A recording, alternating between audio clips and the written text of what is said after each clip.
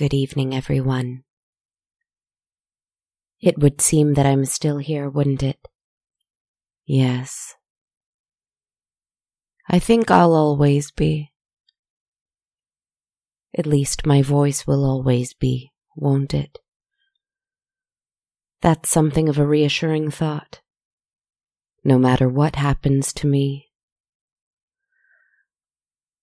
I have a story for you. I want to tell it right away.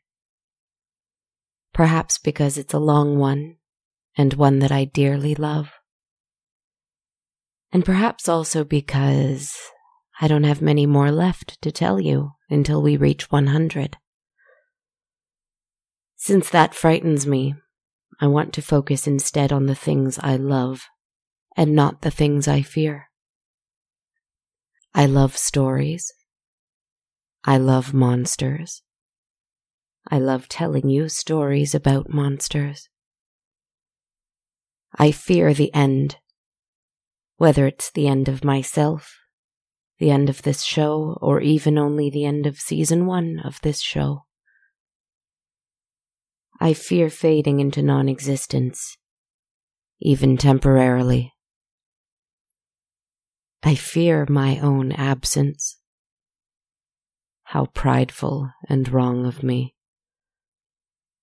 Nevertheless, all that is the truth. And so let's get to the story. I hope you don't mind. I hope you're ready. Once upon a time, a mad king was in desperate need of a champion.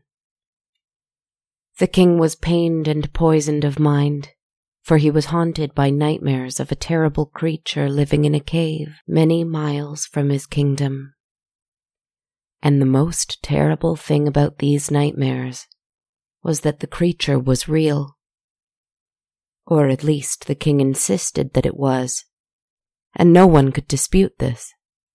Firstly, because he was king, and secondly, because it was well known that many, many years ago he had fought and destroyed such a creature with his own hands and his own sword. A large reptilian thing, like a dragon with no wings, some called it. And though he was celebrated and adored for his victory, he had never been the same man since the battle had happened. It is a poison, a blight on this land that is pure and good, he muttered over and over to whoever might listen. And though many warriors silently dismissed the king's request, since there were no reports in the land of any people or livestock being killed by a great beast, one champion listened intently. And this is a story about her, about this champion.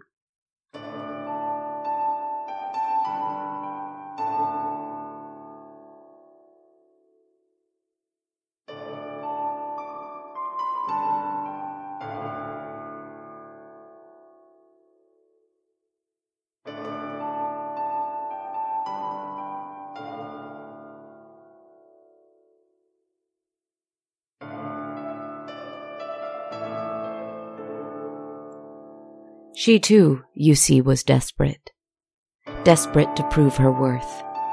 For though she was strong and noble and fair, she was no knight. She had not proven herself in war, nor was she from a lineage worthy of knighthood. And she wanted so badly to be a knight. More than that, she wanted to be a general, a commander, perhaps one day even a ruler. Her ambition was great and her opportunities small. She heard the king wail and cry out for a hero, someone brave enough to seek the creature out in its lair. And she offered her sword and her fealty to him. The king, with wide and wild eyes, told her where to find the beast. The worm, he called it, the terrible worm. White as marble it is, just like marble, he told her. You must destroy it, and then you must somehow forget that it ever existed. Let all of us forget it ever existed. My king, I will do this for you. I shall bring you back its head." She didn't even wait for morning. She rode out that very night. She rode hard and fast until she found the cave near the ocean side just before sunup.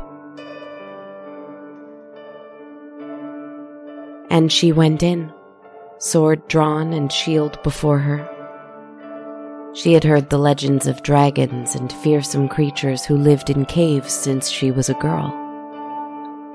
She expected to step on the bones of dead knights and long-digested sheep and cows. She expected to be surrounded by glittering golden treasure and sparkling, colorful jewels. But there was nothing like that here. It was empty. There was moss on the stone around her.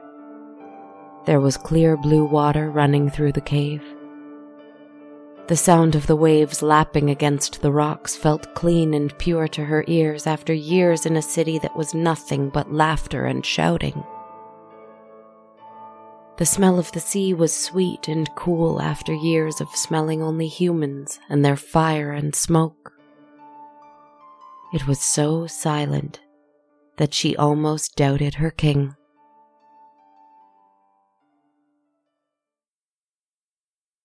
Until she heard the worm itself. "Welcome, brave warrior," it called to her. "How very strong and how very handsome you are in your shining bronze armor. I should like shining bronze armor such as that." Our hero held her sword aloft, trying to see the beast in the shadows. "Where are you, snake? Show yourself," she called out. "Snake?" The creature's voice echoed throughout the cavern, and she heard the sound of scales sliding against wet stone. "Never have I been called snake. I have been called abomination. I have been called devil. I have been called nightmare. And, worst of all, I have been called worm. But never have I been called snake before. If it is what you desire me to be, then snake I am, brave warrior." And with that, the creature slithered into the light of the brightening sun, which crept into the cave even as the two of them spoke. Its huge gleaming head came into view first. The king was right. It was white as marble. It gleamed and shone, and its skull was decked in a mane of white spikes that almost fitted it like a crown. Its teeth were even more clean and white, and its eyes shone white, but with flecks of blues and pinks and purples and greens, like brilliant opals. Its white-scaled body followed behind it, and the warrior couldn't help but tremble at the coiling lengths of the creature. How large, how strong, and how impossible it was. "I've come here to defeat you. Prepare to meet your fate," she cried out. The creature laughed. Indeed, indeed. You are not the first to come here to destroy me, and you shall not be the last." It began to circle her, the white eyes focused and unyielding. You have leave to try. What will you do? Stab me through the heart and bring it to your poor, suffering king? Pull my teeth and sell them for gold? Skin me of my scales and make yourself a tapestry of them? I will do more than that, the warrior called out. I will bring my king your head, and I will be honored for it. The creature stopped its coiling, and in the dim light of the newborn sun, the would-be knight could swear she saw the worm's great mouth curve into a smile. Then take your prize, brave warrior. That laugh came and went, ebbing and flowing as the sea. But I warn you, honor is a frightful, fickle ghost to chase. If you haven't got it within, then take care when seeking it without. Your riddles are unwelcome, and your head is mine, the warrior said. So it must be, the worm said gravely. I will see you again, lovely, foolish hero. Take your prize. And so she brought her sword down on the creature's neck. It took several tries, but she hewed its head from its body. She gracelessly tied it up with canvas and rope and attached it to her saddle.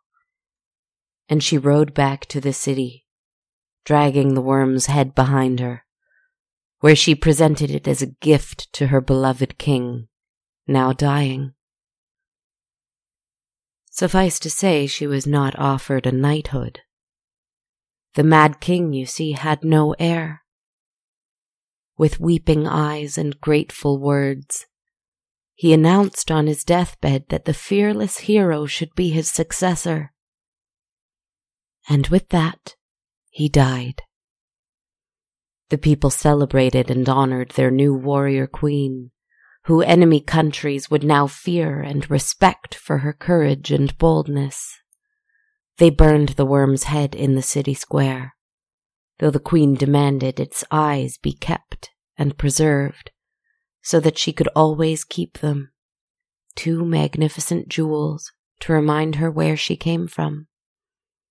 On the day of her coronation, the townspeople erected a statue to commemorate their new queen's victory. It was a statue of a strong, noble woman with a look of virtuous determination on her face. And she was fighting a craven and vicious-looking dragon with no limbs or wings. The creature's head looked similar to the one they had all seen burn, and only the queen knew that the expression of cowardice and rage was completely wrong. The beast had been placid and smiling, calm and content. It was an expression that the queen's nightmares wouldn't let her forget. As the time went on, she told herself the nightmares would pass, but they didn't. Every night she was in the cave once more, and the worm was there with her.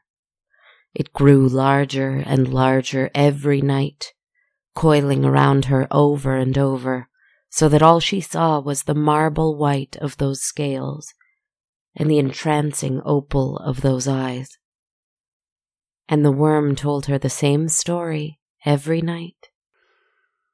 Once my kind were kings in this land, though no one called us this, for we had no need of being called anything. Creatures of all kinds, beast and man alike, feared and loved us. They worshipped us. If they did, they were blessed with peace and prosperity. And if they didn't, we had but one punishment. But she never said what the punishment was. The queen would wake screaming and refuse to sleep again, only able to stare into the jeweled eyes she had kept from her kill. She would stare into them and see universes of color, worlds of dancing dragons, snakes, worms, wyverns, basilisks, dragons of air, sea, earth, and fire, long gone. For years the queen reigned, and she kept her sleepless secret. Her nightly companion, her white nightmare, visited her every time sleep kissed her eyelids. It was indeed maddening, though not torturous, for sometimes the worm had wise counsel to give, even if it was delivered in cryptic riddles. She warned against unnecessary war. She advised towards mercy and justice. She had tales of famine and drought from years past. And somehow, the wise queen always had the answer for her kingdom, even if she appeared more and more weak and frail and frantic with every passing year. Finally, in her middle age, she appeared old and weathered far beyond her years. She was tired. She had no heir of her own either, for though she had dearly wanted one, fate was unkind to her. Some called her cursed. Though she brought prosperity and peace to her kingdom, her life and health and thoughts were plagued with shadow and pain. "I can help you," the white worm spoke to her in her dreams. "For though you destroyed me and took my life, and though you took my glorious crown and beautiful eyes, I shall grant you one more blessing." And that smile, that haunting reptilian smile, was back in the sunlight in her mind. "What is it?" the queen answered, begging, pleading. "Tell me. Only leave me alone. Haunt my dreams no longer. Please, great worm, let me rest." And the worm purred 2 words. "My eyes." She closed them, and when they opened, they were empty sockets, 2 black, gaping shadows. "My statue is missing something." And the queen awoke in that moment, and without hesitating, still in her nightgown, she grabbed her 2 prized jewels and ran into the city square barefoot. She placed the eyes in the bronze statue's eye sockets, and she fell to her knees. It only took just a few seconds before the bronze before her squeezed its eyes shut, and then opened them, and grinned. Coming to life, it coiled around the statue of the young and noble queen. Then it coiled around the kneeling figure of the old and cursed queen herself. She could feel its hot breath against her skin.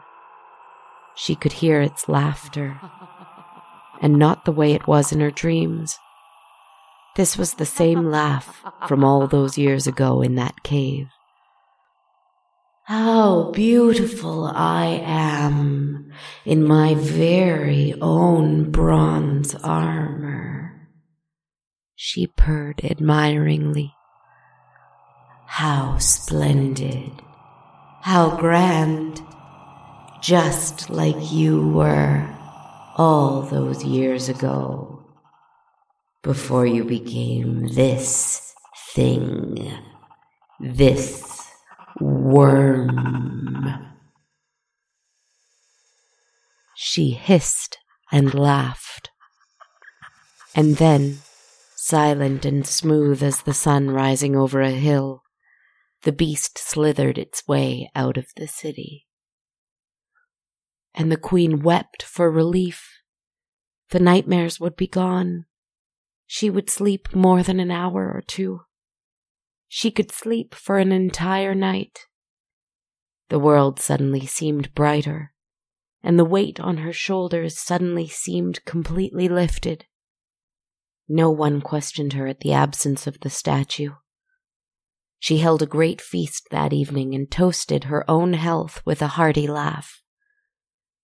And she stumbled to bed that evening, the anticipation of a night's sleep too much to bear. She closed her eyes. Her mind drifted away into a blissful blackness until she saw the sun creeping into the cave again. No, not again. Not again.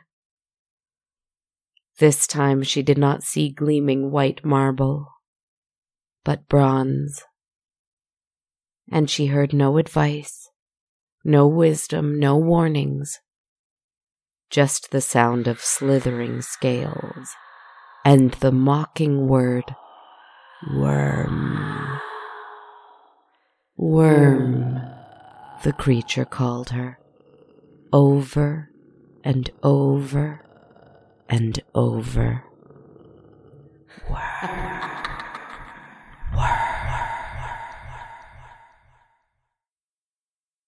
And she woke, screaming. Every night, the queen tore her hair. She wept. She raged. Mad with desperation, she put out word that a champion must be found.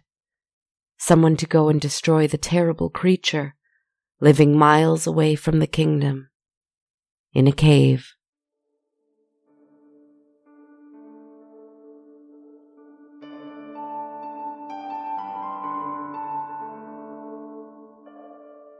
I don't know how many more brave warriors went out to that cave to find their fortune. I don't know how many more statues of the worm were raised.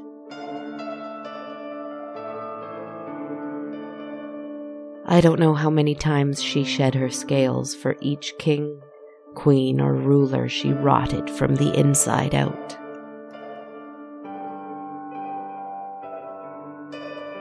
But I do know that she's still there, in her cave. I spoke with that purring golden voice. I saw a glimpse of silver, a glimpse of gold, and eyes of opalescent white, green, pink, and blue. The only thing to do when you meet a sparkling dragon in its den is to bow and leave it, if it will let you. And so I did. You should do the same, should you meet one in your dreams tonight. Just turn back, and cause no harm.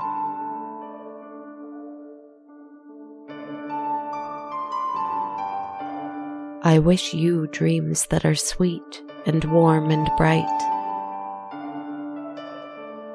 But in case they're not,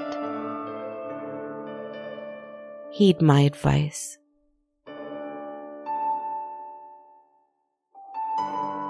Good night, my friends.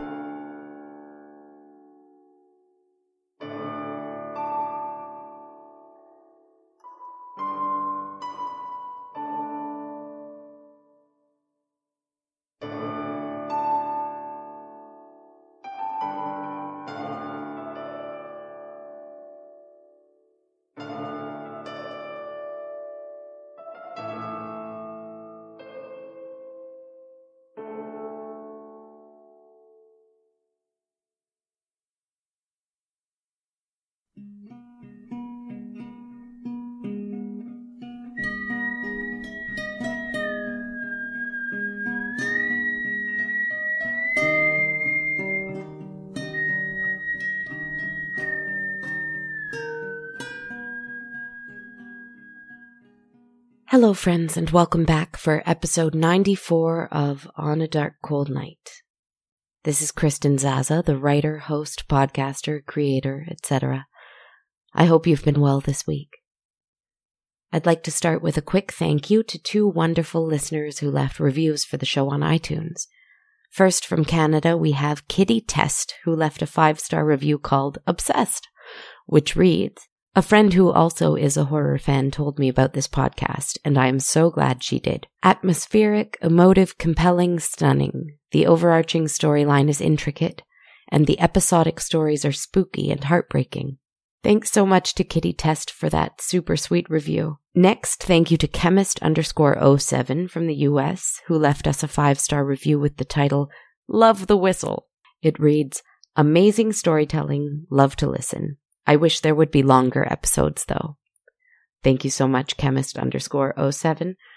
Glad to hear that you love the whistle. That brought a smile to my face.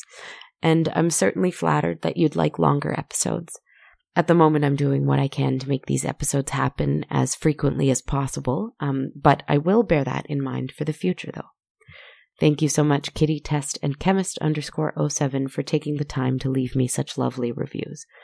If you want to support the show like those two listeners, leave us a review on iTunes, Stitcher, our Facebook page, or anywhere else you can.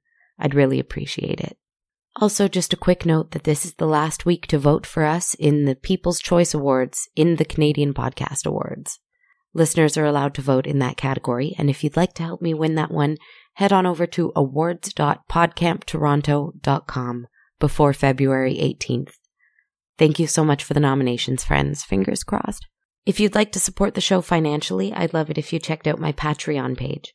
On Patreon, every monthly patron of any amount receives access to my constantly updated soundtrack of the show, as well as a shout out on air and over social media. Visit my page at patreon.com/darkcoldnight for more information.